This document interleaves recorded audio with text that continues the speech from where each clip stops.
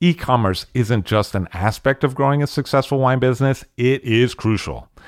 And that's why I strongly recommend working with Offset Partners.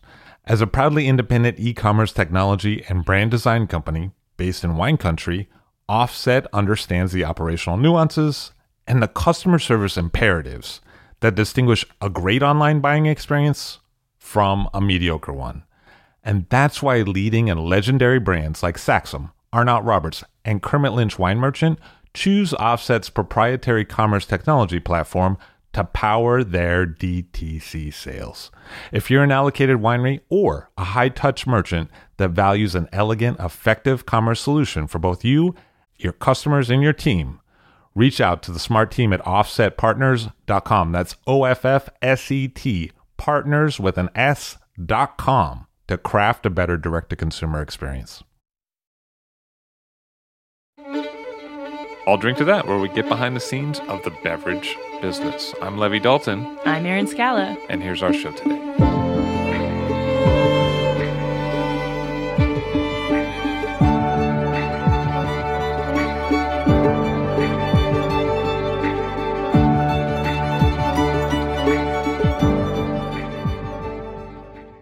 António Maçanita of Fita Preta, Maçanita Vino, and also Azur Wine Company. Hello, sir. How are you? Hello. How are you? Nice to see you. Nice to see you.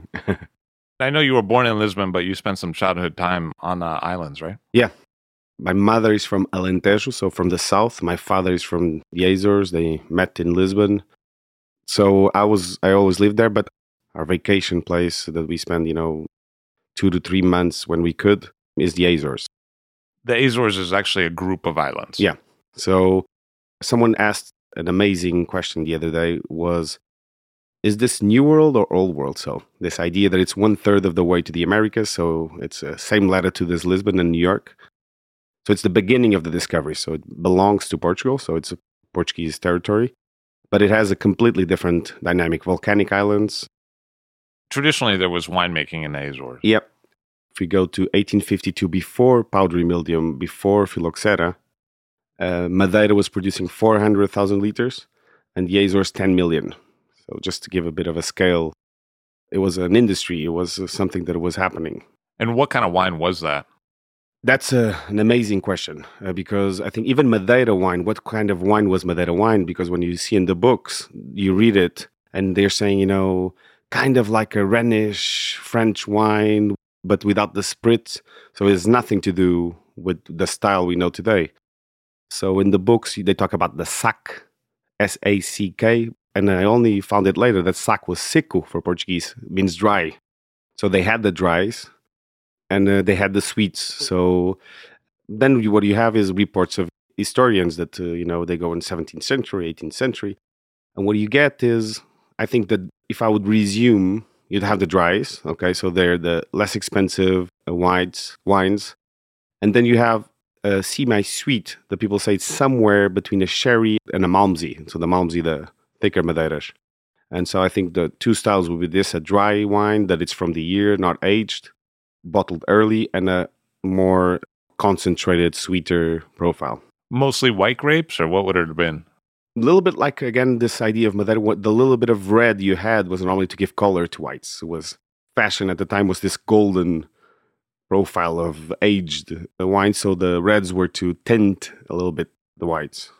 So that's interesting that the production would have been so high before phylloxera, because a lot of times when you think about places like Rioja or other places in the world, what was happening is that people were trying to find a substitute for French wines during the French phylloxera crisis, but this actually precedes that. I think we had two things happening at the same time. So phylloxera was impacting, but we also had powdery mildium in 54, so 1854.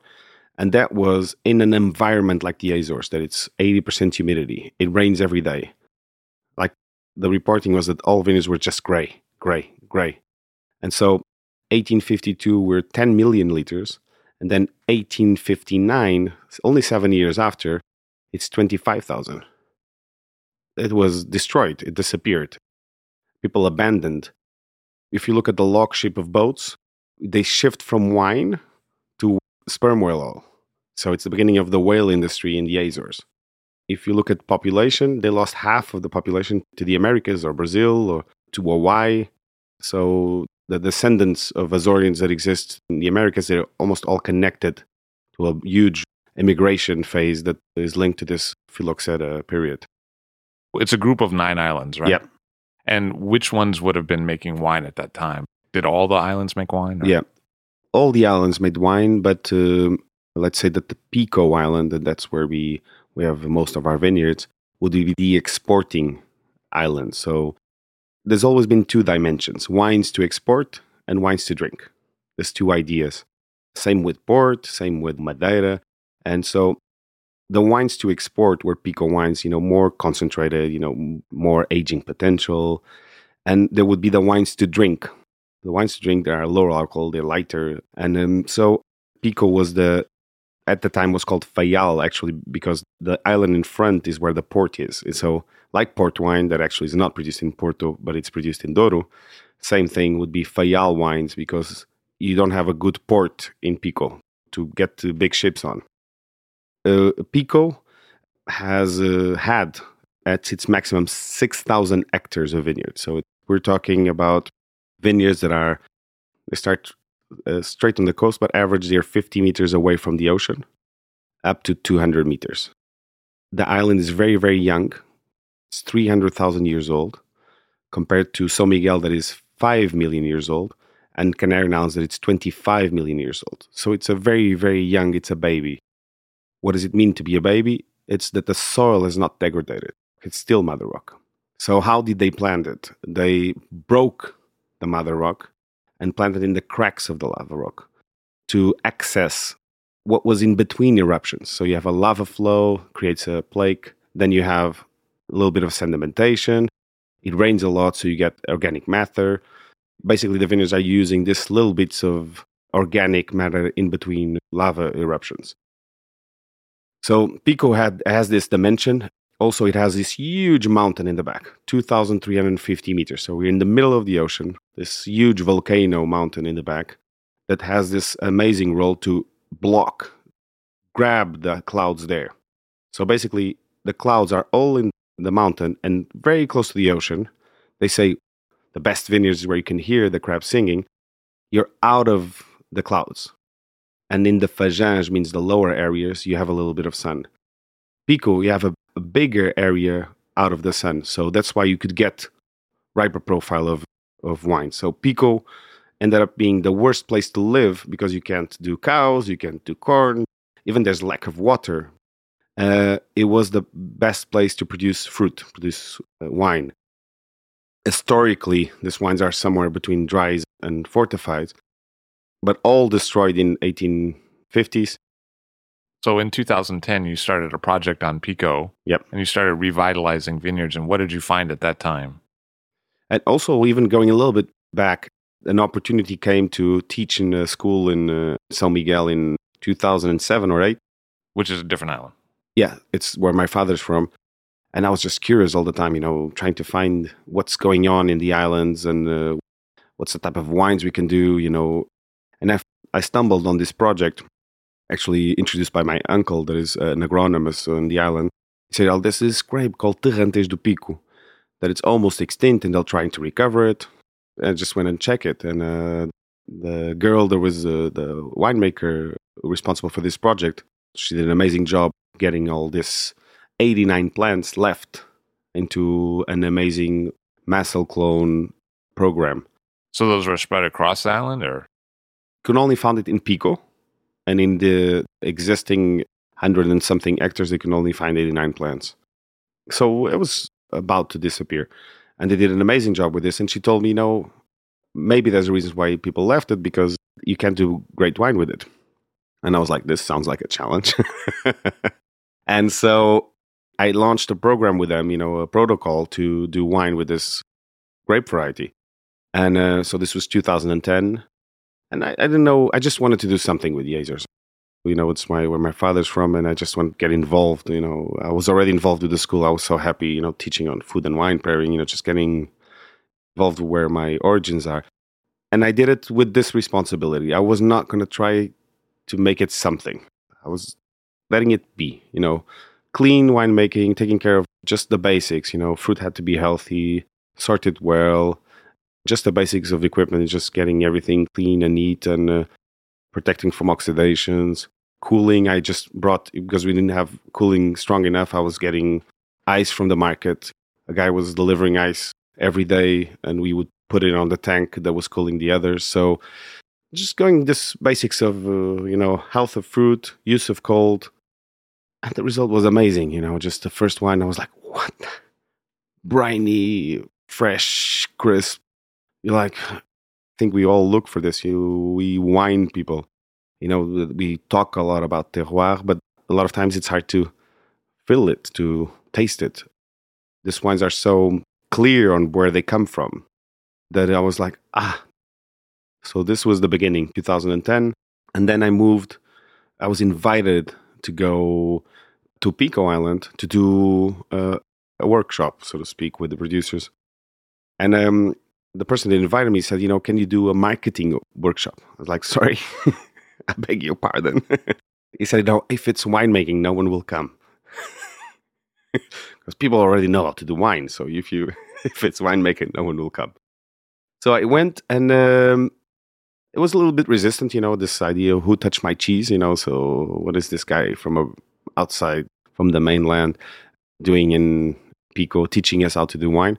But in the end was, good vibe, we tasted a lot of stuff. I asked people to bring what they had in the house, and this was the seeds of 3 projects. So what did they have in the house? I think for me, what I was looking for was, number one, historically, what was the style of fortifieds that existed? I was looking for this. And I think the most interesting was actually a gentleman on his 70s that he had bought 2 barrels 30 years ago. And he actually just wanted the barrel, not the wine. But the person that sold him had wine inside, and he kept it. And a level of complexity, a deepness, that I was like, okay, this has potential. This island has potential to do amazing fortified wines. What was the island like in terms of the vineyard? So there's about 100-hectare vineyard when you got there? When I arrived, yeah.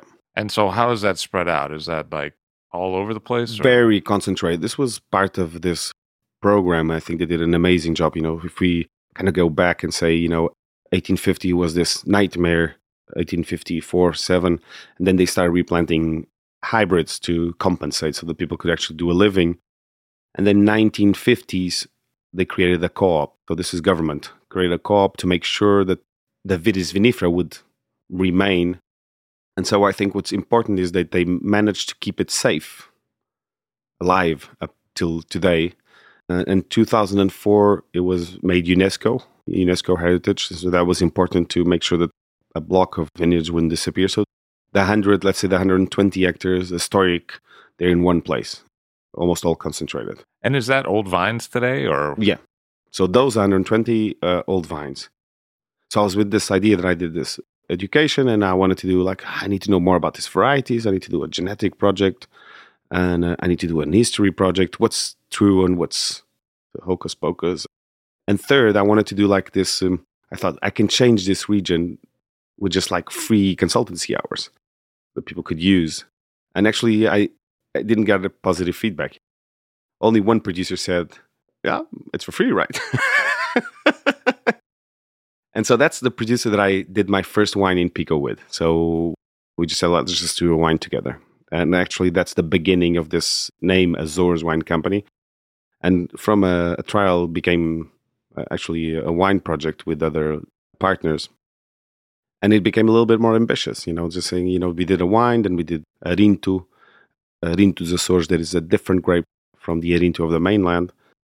How is it different? So I like to think that all of us were the result of these migrations of populations. We're a mix of people, our parents and our grandparents, and same with grapes.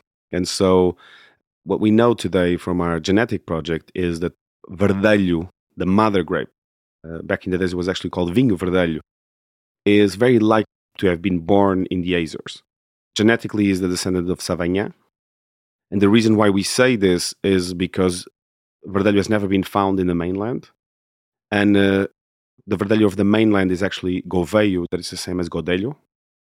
And we share this grape both with Madeira, where it's better known, and there's a little bit in the Canary Islands. So what we understood is that these three groups of islands, Macaronesia, so Madeira, Azores, and Canary Islands, mainly Tenerife, they shared a lot of grapes. So the question is, from where to where? In the old books, you see Listão Branco in Madeira. So the grape of Canaries was there, the Boal that changes from all the islands. So it's the route. So you do Canarian, Madeira, Azores, Americas. It's like a highway, like a road. So what we saw is that 200 years before any time someone said Verdelho in Madeira, it was already said in the Azores. So the two grapes called Arinto dos Açores and Terrantez do Pico, different from Terrantez do Dão, Terrantez, all the other Terrantez, they're actually descendants of Verdelho. I see. So there's a genetic link of these three grape varieties that exist in the Azores, whereas when you compare the genetics of Verdelho with the Madeira ones, they're actually, it's an alien. It's not part of that genetic pool. And so it indicates that it's likely taken there after. Also, something that I think it's really interesting is this idea that Madeira is half the way of Portugal, so half the distance. So Madeira's grapes are almost all from the mainland. And what's really curious is that none of the grapes of these three grapes is from the mainland. So it's really too far away that it became something else. So something else with a lot of Portuguese, Flemish, French, Dutch, different genetic pool of people, different genetic pool of grapes. So a name like Betancourt, that it's very French, it's very common in the Azores. So Arinto dos Açores, that we did in 2013, pure, crisp. Terrantez is more on the briny, rich on the palate, and here is you have the same touches of where it comes from, but more like tense, more like a guitar you do.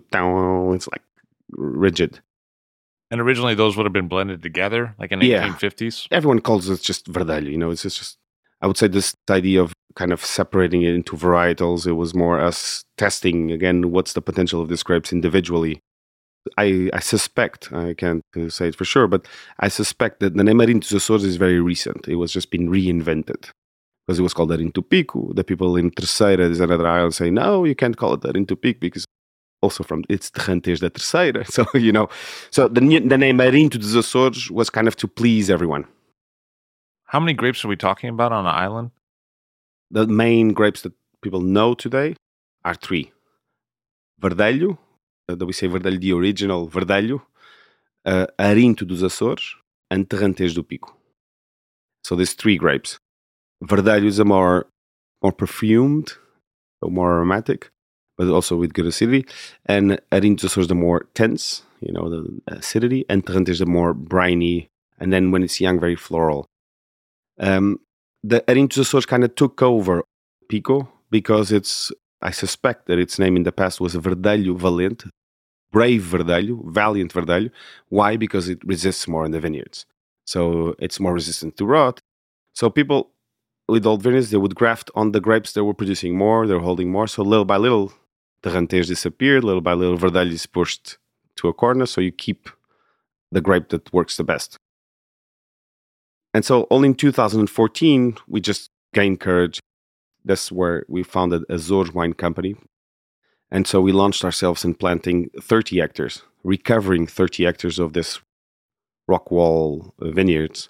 So the outlay of the vineyard still remained, but there wasn't a vineyard there. Yeah. Infestants took over, trees. But in between is like you feel like you're walking into a ruin. So it's underneath all the vegetation. When you get in, it's there underneath. I like this idea of function. It was made UNESCO. It had this beautiful vision, but like, where are the wines? Just internally, it's not as well received from other producers. By farmers, is very well received. Our impact was that grapes were at 70 cents, and now they're almost at €5. But there's been a huge scope of replanting on Pico, right? Yeah, but for people to be motivated on replanting, there's two dimensions that need to happen. That had to happen. I think one is that it's a business. So before they were getting paid 70 cents and it was not business. So the more you plant, the more you lose. And most of the people actually did it because their parents did it. It was, everyone did a little bit of wine.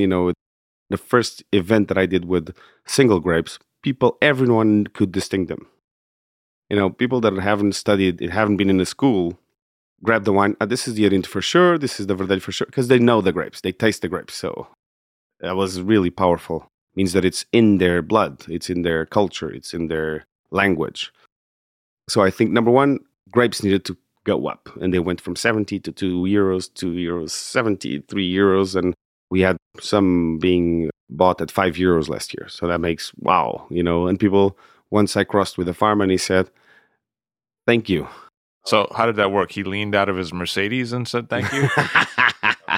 Well, even when I do the maths, I'm not sure it's worth it still for them with that price. It's just... There's a lot of rain, right? A lot of rain. If you get a storm, a dry storm, as we call it, and we had this in 2015, a dry storm, what it does is burns the flowers. So dry storm is you have atomized salt in the air from the pounding of the waves, and the wind just puts the salt on the vineyards. And if it doesn't rain, it doesn't wash it out. It burns everything. So you have that, or you have too much rain, or you have a storm. It's like every year is something. So it's like you really need to be into it. And it needs to pay off. It needs to generate inner wealth. And so I think this is one of the dimensions. The second is, yes, we can. We did the first vineyard of 30 hectares, and people were like, what are these crazy people doing? There's 120 hectares planted. They're going to plant 30. And from there, we're talking 2014 up to now, the increase of area is from 120 to around 900. So 800 hectares total were planted. That's pretty amazing. That's amazing. So if we grab this 800 hectares, they're probably divided by 300 people planting. So what's a planting look like today? It's basically trellised close to the floor.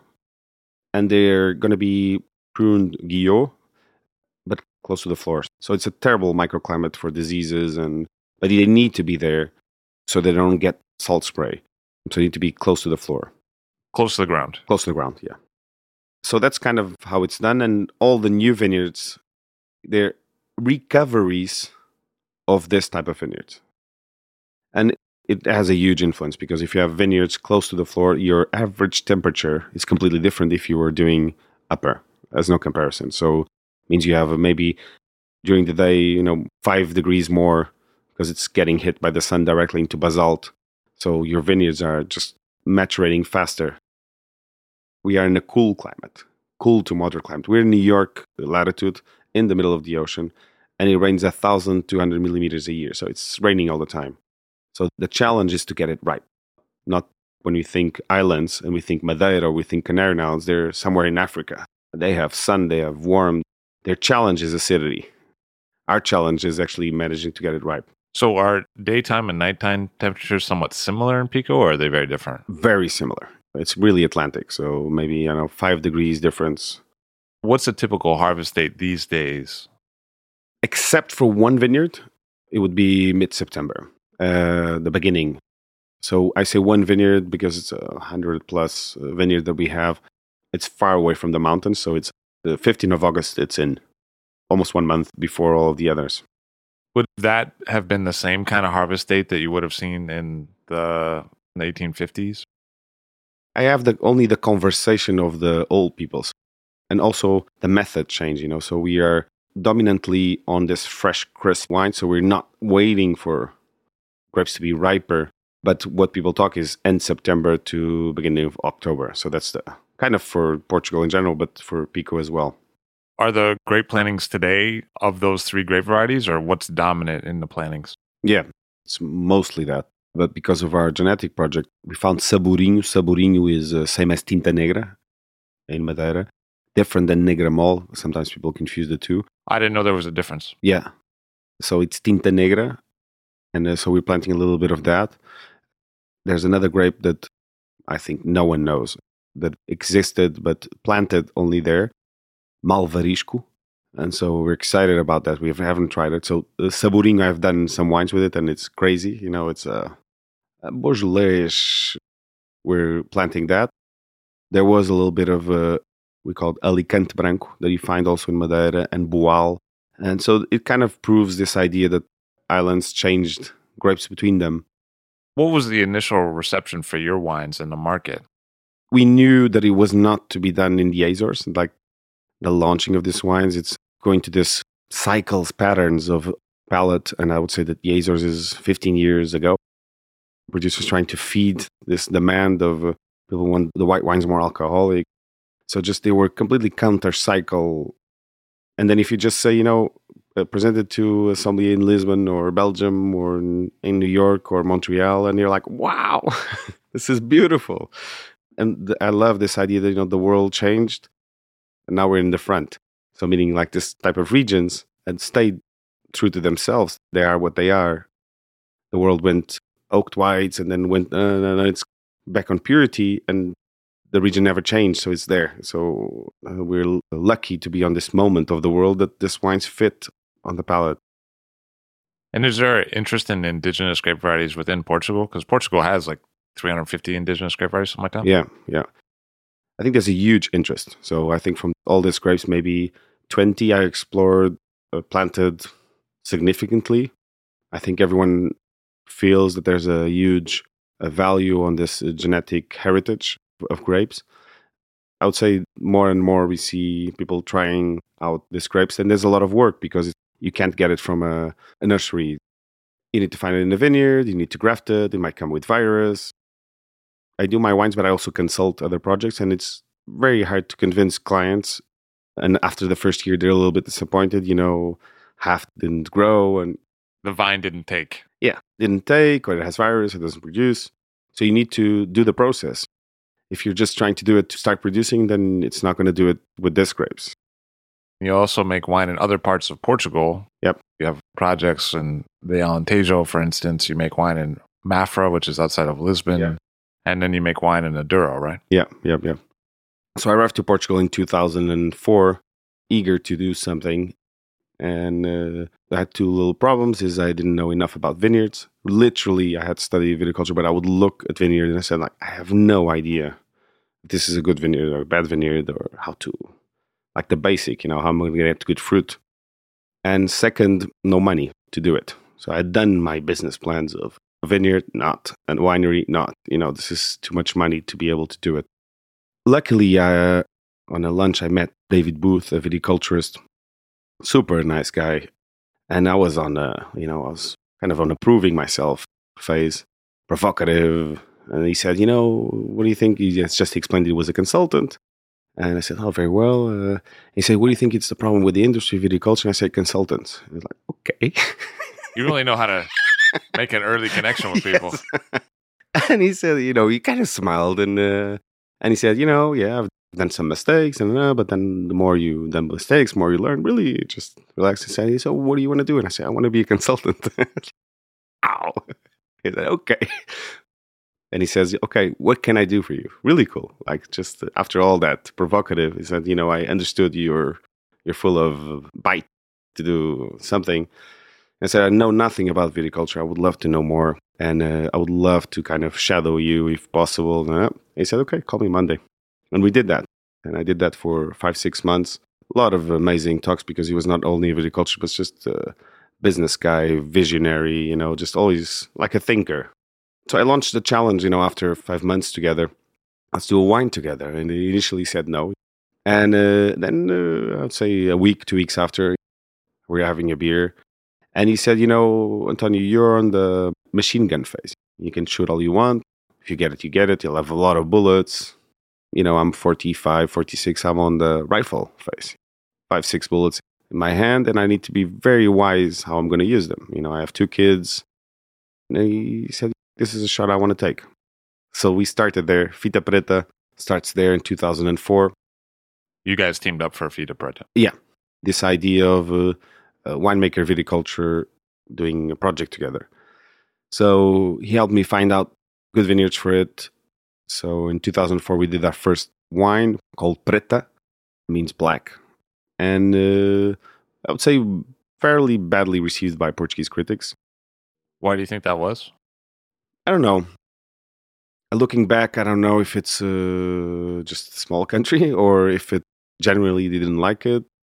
I don't know. Honestly, I don't know. But it kind of hit me because I had no. It was like my first wine. I was so, I put all my effort, me, like family. How did I get the money? My uncle from the Azores lent me 10,000 euros, then my father 10, my mother 5. Just really FFF, friends, fools, and family. Just putting money in to make this dream happen. And so a lot of effort, a lot of care, a lot of involvement of everyone. And I was really happy with the result. I was lucky with the harvest. 2004 was amazing. And the wine was beautiful, I thought. And it was super badly received. And I was like, 2 days I was just at home trying to manage it, like trying to be stronger than this. David's like taking one of the bullets out of his rifle. It's like, I think we... It is cool, It's always, when people have more experience and they're taking it, I'm like, ah. But it's a big region, right? It goes from the Atlantic Ocean to the middle part of Portugal. So where were you guys in that mix? You land in Lisbon, and then we're going to drive 100 miles inland. That's roughly where we are. So close to Évora. So here, everything changes. So there's these two dimensions that define Portugal regions. You have continental in the back, and you have ocean in the front. And it's a cold ocean. It's between 14 and 17 Celsius, I don't know, Fahrenheit's 40 and 45 maybe. And so it's cold. It's a little freezer there. But then it's a very, very narrow country. So the latitude changes a lot, top to bottom. So again, higher in latitude, colder and warm. So it gives you a lot of patterns of weather. So if you're up north, close to Spain, in the ocean, so you have the cold influence of the ocean and high latitude, and then you have Vinho Verde. Acid, fresh, crisp. Then you come down inland, you come down as far as possible. And because it's ocean also in the south, you need to go in a little bit from the west, and you're in Alentejo. So would say the warmest of Portugal. Like this French expression called gorgé de soleil, means full of sun, and the wines are full of sun. The big challenge is balance. It's easy to get sun. The challenge is to get balance. So we've moved from 1,200 millimeters of rain to 300 to 500. So a lot less rain, easy to get ripe, challenge to get just about ripe. And you say that because you're trying to make a fresher style of wine, right? We are in the warm region. That's kind of why I focus this idea. And I think every region, terroir, if it's warm, then it should be a warm wine because it's a warm place. And so I think it should smell like it comes from a place with sun. But then balance is a different story. This balance between alcohol and acidity. So I don't think it should smell like something that comes from a cooler climate. I don't think it should feel like something that comes from a cool climate. It should smell exactly like if we're blind tasting, we're saying, this has to have a lot of sun. But at the same time, it's super balanced, it's fresh. And not every wine needs to taste like Burgundy. And what a pleasure it is that each region tastes like itself. I want richness with freshness, and I want this balance between the two things. You worked for a few years in California, and I feel like there's a similar question there. It's a warmer area, but how are we going to keep the freshness, or what is balance? I mean, these topics kind of come up there as well, right? Yeah, of course. One of them, I think, more enriching experience was Napa, because Napa has this amazing mix of science, knowledge, really open to the rest of the world. I tasted a lot of wines from Europe when I was in Napa.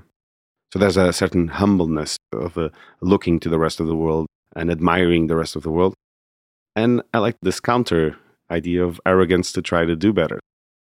Personally, I think there's a lot of styles that are too much. It's not my style, but it's something I appreciate, is this amount of precision, this amount, like men putting all its effort just to do this beautiful piece. And you feel it. You feel it. You feel that wines have a lot of effort, a lot of precision, a lot of, they've moved into detail of detail of detail. And there's this amount of micro details that now are in each wine. And I would say that my winemaking is today almost the opposite. I like structure, about sanity of grapes, about almost ripe, getting the fruit in the right moment. But then I like things to flow a little bit. I have my idea of the wines I want to do, but every year I'm saying, maybe this happens. It's really this philosophy behind it? Is it the best wine, the wine that you've made your most effort to be exactly like that? You're programming something that is related to nature, related to a cycle, related to what's happening in the winery, related to something that can change in that day. So structure is good, but I think if you're looking for a certain soul, layers, then you need to take your hand off a little bit, or it doesn't show. Like, just chill out. Man, just relax. Let's see. The fermentation is going a little bit off. Let's see where it's going. Let's see where it's going. Might be better. And who has followed me, in this my beginning to now knows that I was obsessed of getting it right, and now it's more obsessed about the structure has to be right. How we're working the vineyards, how we're working in the winery, how every person in the winery needs to taste wines, needs to be looking to this fermentation, saying, "Oh, mate, this Antonio, I think this is getting reduced," and so there's a lot more, just more flow. Things are happening as they're happening, and I think wines then show this, should show, have a mix of intention, something we wanted to do, and something that actually happened and that gave it some layers. What do you think was kind of a key in making that transition for you? How did you move from one mindset to another? First, I think the first mindset was really related to a lot of weight in my shoulders of, I had this amount of money and it had to work. This pressure of having to work. And then you pass a certain phase, it's working, and you relax a little bit. I want to do it. I want to dig in. I don't accept everything that people think that should be. Good question would be, what is Alentejo? Are they like this? Are they should be like that? Was this how they were done back in the days? And so this is my internal trips all the time. So what do you think the answer is? Because it seems like a fairly big region, several different grape varieties, made white, made red. It's a lot of things, but I think if I would try to grab some common ideas, it is a warm climate. So we can get ripeness, we can get warmth. A lot of indigenous grape varietals, Aragonês, Alicante, Trincadeira, Castelão. But at the same time, it's a little bit new worldish in terms of region. So a lot of grapes came, Syrahs and Cabernets. But I think the common thread for reds, they're warm, they're luscious. And then there's tones, more balance, more fat, and then on whites, generally there's too much hand, I think, in my opinion. Our grape varieties, they're very subtle, and generally a lot of wines are too aromatic for where they came from, so a lot of effort, so to speak. That's kind of my counter movement on this idea, just less, I wanted to make it as it is, and then someone says, I think it's a little bit shy. It is. And so it's a little bit, it should be more aromatic. Maybe it should, but it's not. So if you were to give a synopsis of how the Alentejo has changed as a wine region over time, I mean, what would that history look like? In the Alentejo, always wine of consumption. Again, wines to nurture the village, so to speak. So it'll be around the villages. It wouldn't be to trade off because it's not amazing roots. You need ports. You don't mean vine roots. You mean roots out of there. Yeah. The wine out of export. André Julien, he writes, we're 1816, Parisian wine connoisseur. And he writes about Alentejo. I've heard that they're really good. I heard they're good wines. And so it's always been known to have good wines, but not on a productive scale. And then we had dictatorship for 1930 to 1970. And the political vision for the Alentejo was to produce cereals, to be, say, the barn house of Portugal. In the 1950s, they started the co-ops generally, not just for wine, for everything. And it's with the entrance in the EU, we're saying 85, that there's subsidies for replanting. Alentejo was the average area of vineyards are much bigger than the rest of the country. So 30 hectare, 40 hectare, 50 hectare vineyards very common. And there's 300, 400 hectare vineyards. So it became more of like a true industry.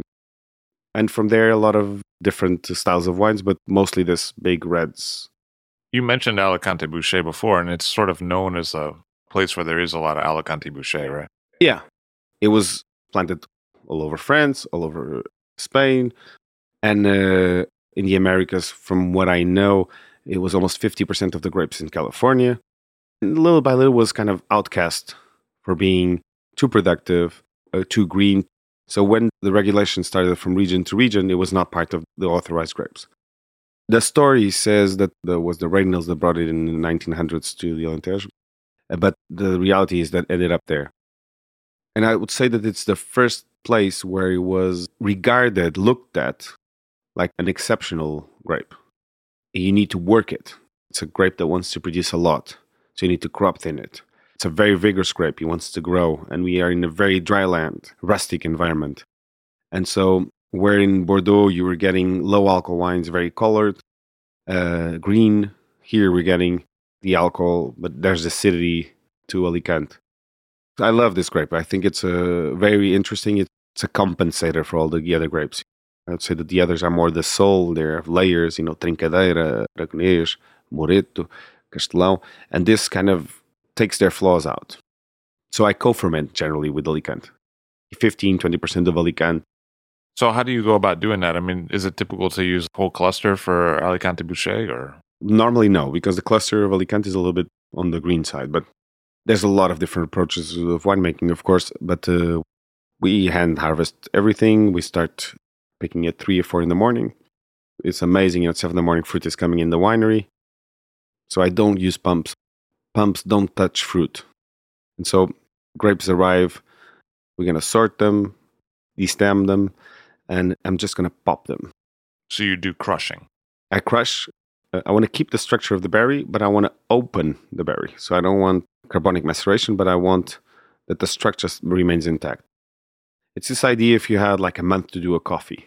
If you in the morning, you're trying to do your coffee, and if you grind all the beans, you pass your water and you say, a little bit too strong, a little bit too. And I like this idea that if you had a month to do it, you just put it soaking, the whole beans, and you're tasting, I like the color. It's getting a little bit of bitter, but I like it. And 20 days after, you say, now, that's out. Perfect coffee. And I like this idea of control. A lot of people that come in here speak about infusion rather than extraction. Yeah. I think this is the idea of generating less solids. So if you generate less solids, you lose less. So if you generate a lot of solids, when they precipitate, they take a lot of stuff with them. So number one, they bring some stuff, other type of aromas. But the other thing is this mechanisms of adsorption, desorption. In the end, like you take your wine out, you'll see that all that lees, they took a lot of color with them. They took a lot of aromas with them.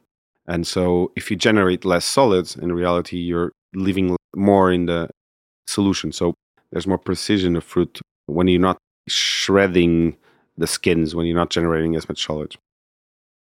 I guess the reason that you wouldn't pump then is because you're probably looking for more harmony. When I worked in both Maryvale and Red Estate, I kind of grabbed this idea. But if I travel to D'Arenberg, it's not the same idea. So their idea is the opposite. They're saying, okay, no, I'm going to crush this, and I want to get the most extraction in very short term. And it's not very different if you think port, how it's done, and you get a fast extraction while you have a bad solvent, while there's not enough alcohol. You're mechanically extracting instead of this idea of a long infusion. You're saying, I'm just going to take as much as possible while I still don't have alcohol.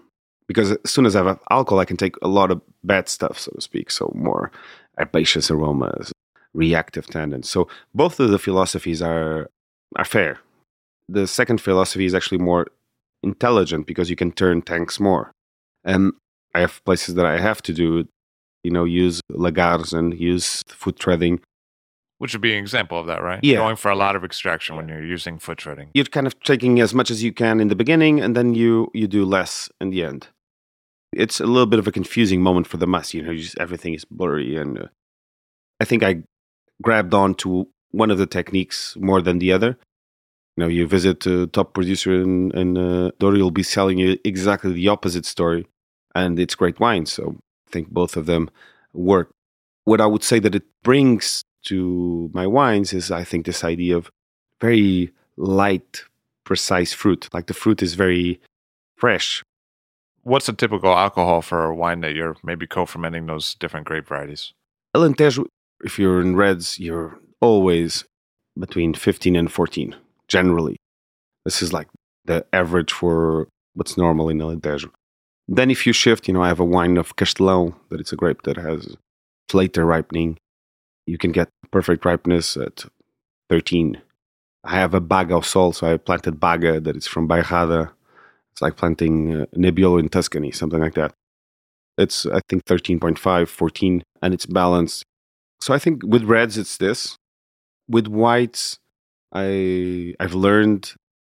So in the beginning, I was a little bit unhappy with the richness. It's easy to get rich, but still is low in acidity, and I was trying to work around it. How can I do whites that I like? And I was, around this with my head, and I was already working, trying to harvest, for example, António, that it's our main grape in Alentejo. It's our flagship grape of Alentejo. Productive, like ripening, it suits well Alentejo. Fairly neutral. I was harvesting it, at 10% alcohol with 12 and then 14, trying to get the fruit. And it was working, but I felt a little bit like bending it, just felt unnatural, like this idea of bending a region, making it look like something else. In 2007, I stumbled across a vineyard. Actually, David stumbled across a vineyard. And it was co-planted. It was a field plant. I was like, crap. This was invented, right? It was planted to make a wine as a co-ferment. Yeah. So the idea was, it's not about the best ripeness of each grape.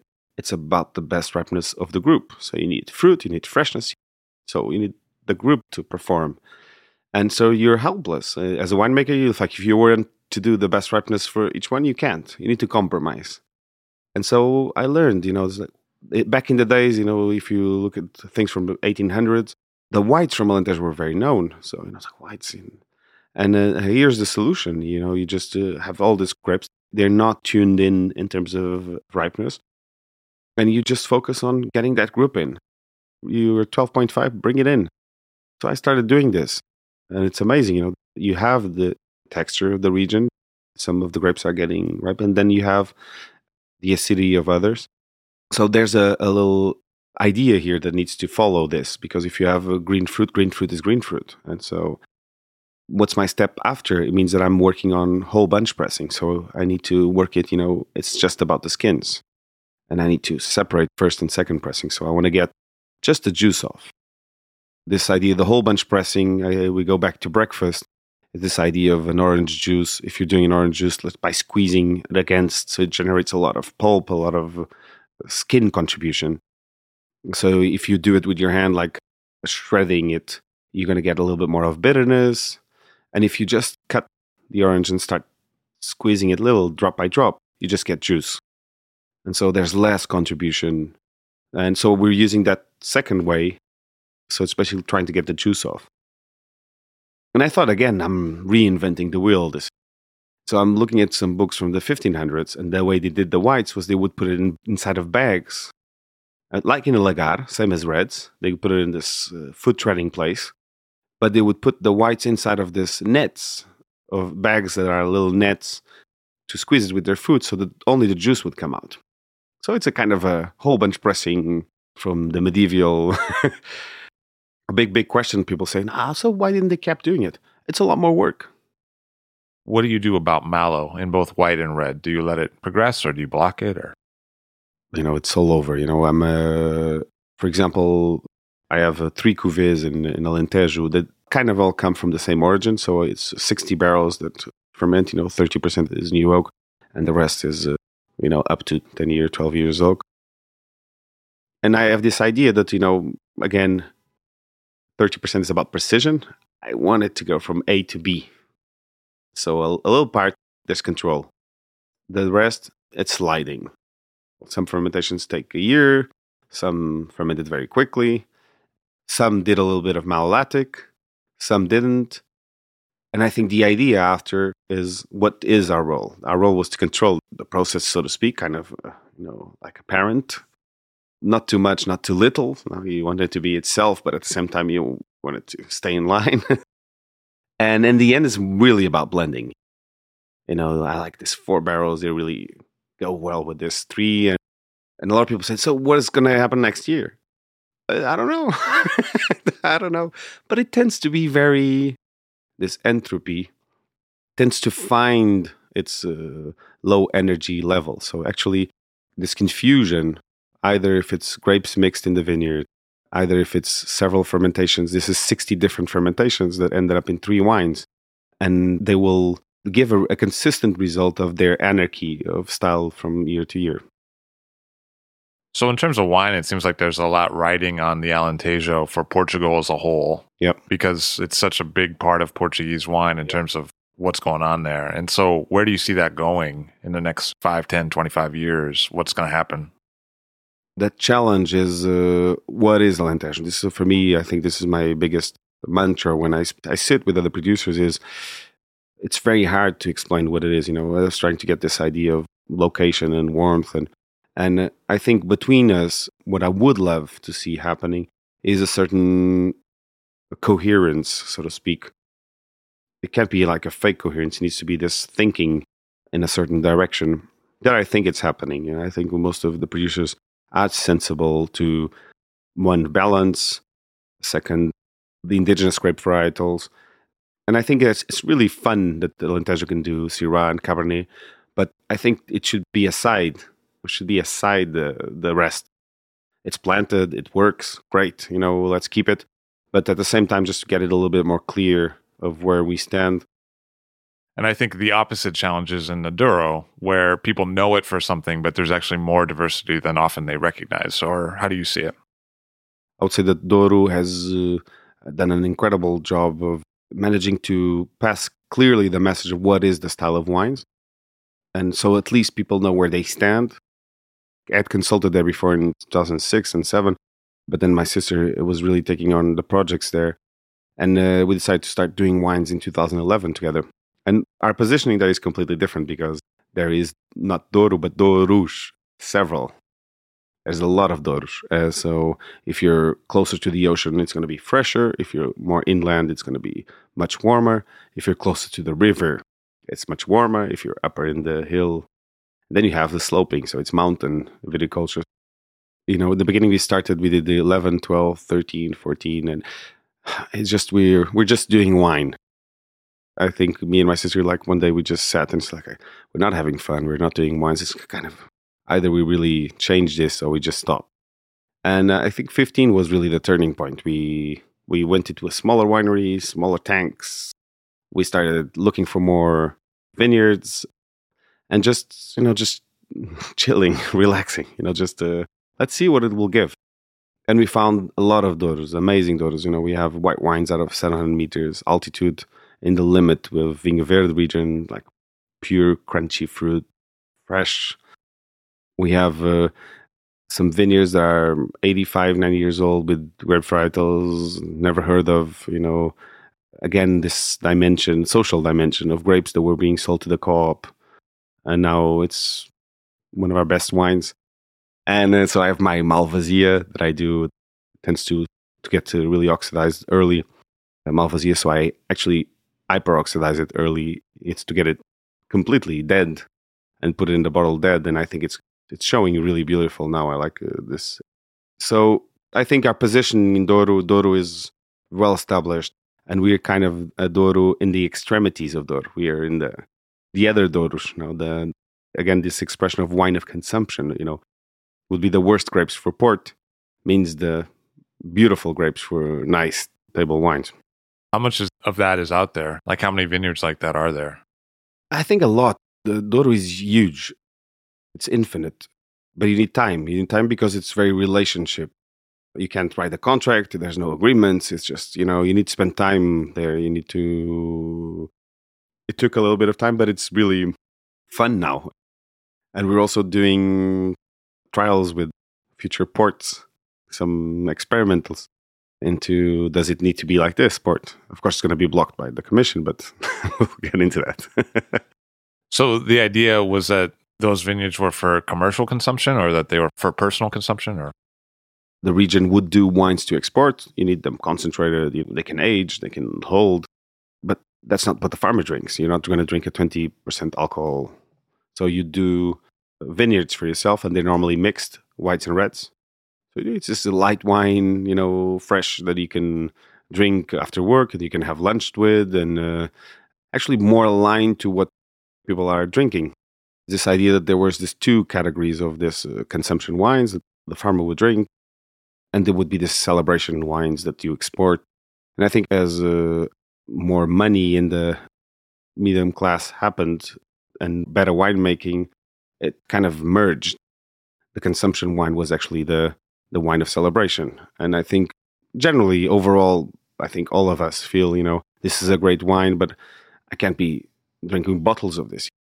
This wine's of celebration, more concentrated. They're amazing wines. You have a sip. It's like, wow, what an experience. But then I can't do all the meal with this. I need a little bit of more freshness. And I think those wines of consumption always existed. They're wines, they're a little bit simpler, as simple as an oyster is so simple.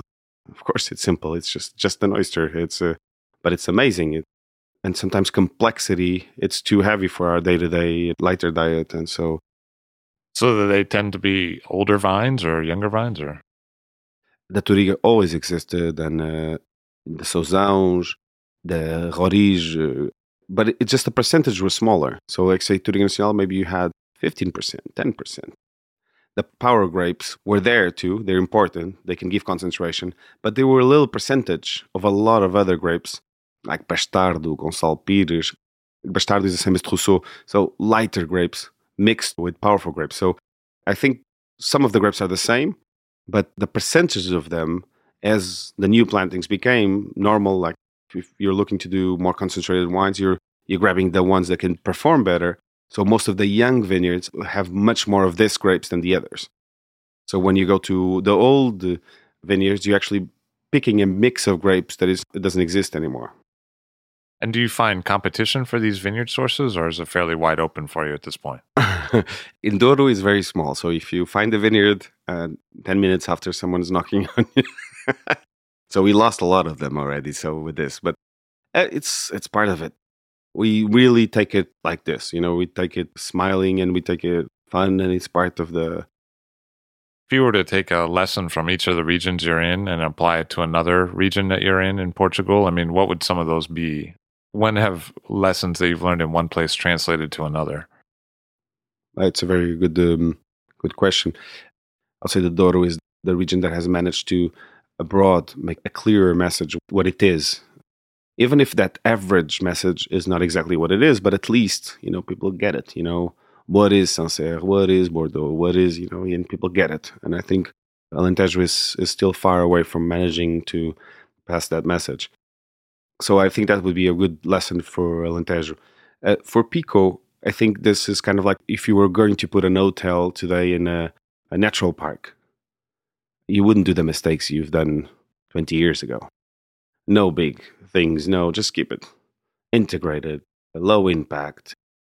An architect said something incredible about Pico, said, the reason why you still have these walls and you still have these grapes is because you had phylloxera and powdery mildew. So it was like on this time capsule till today, or else someone would just bulldoze this. And so we had this problem-opportunity that took us on this time capsule up to now, the responsibility of doing it now, preserving it and just keeping it as it is, but always with this idea of function. It can't be museum. People need to make money out of it. The farmers, the wine, everyone needs to be working on it. And I think this would be the lesson. António Maçanita has a mindset for wine that includes both the history and the future, and he's working in Portugal. Thank you very much for being here today. Thank you so much, Levi. António Maçanita of Fita Preta, Maçanita Vino, and Azur Wine Company. All Drink to That is hosted and produced by myself, Levi Dalton. Aaron Scala has contributed original pieces. Editorial assistance has been provided by Bill Kimsey. The show music was performed and composed by Rob Moose and Thomas Bartlett. Show artwork by Alicia Tenoyan. T-shirts, sweatshirts, coffee mugs, and so much more, including show stickers, notebooks, and even gift wrap, are available for sale if you check the show website, alldrinktothatpod.com. That's ILL drinktothatpod.com, which is the same place you'd go to sign up for our email list or to make one of the crucially important donations that help keep this show operating. You can donate from anywhere using PayPal or Stripe on the show website. Remember to hit subscribe or to follow this show in your favorite podcast app, please. That's super important to see every episode. And thank you for listening.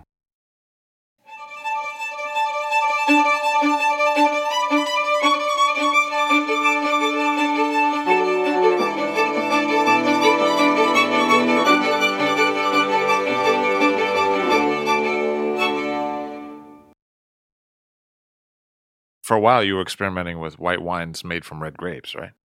There was this moment of unbalance in Alentejo. There was more reds than whites, and there's a huge pressure on white fruit.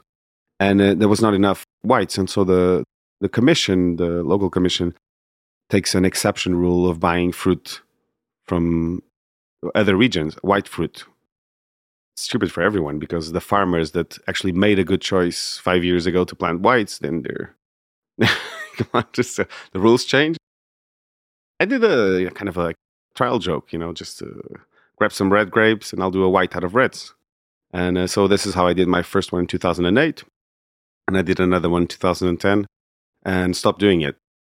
To do a white out of reds it's technique, if you go to other areas, restaurants, or it's technique.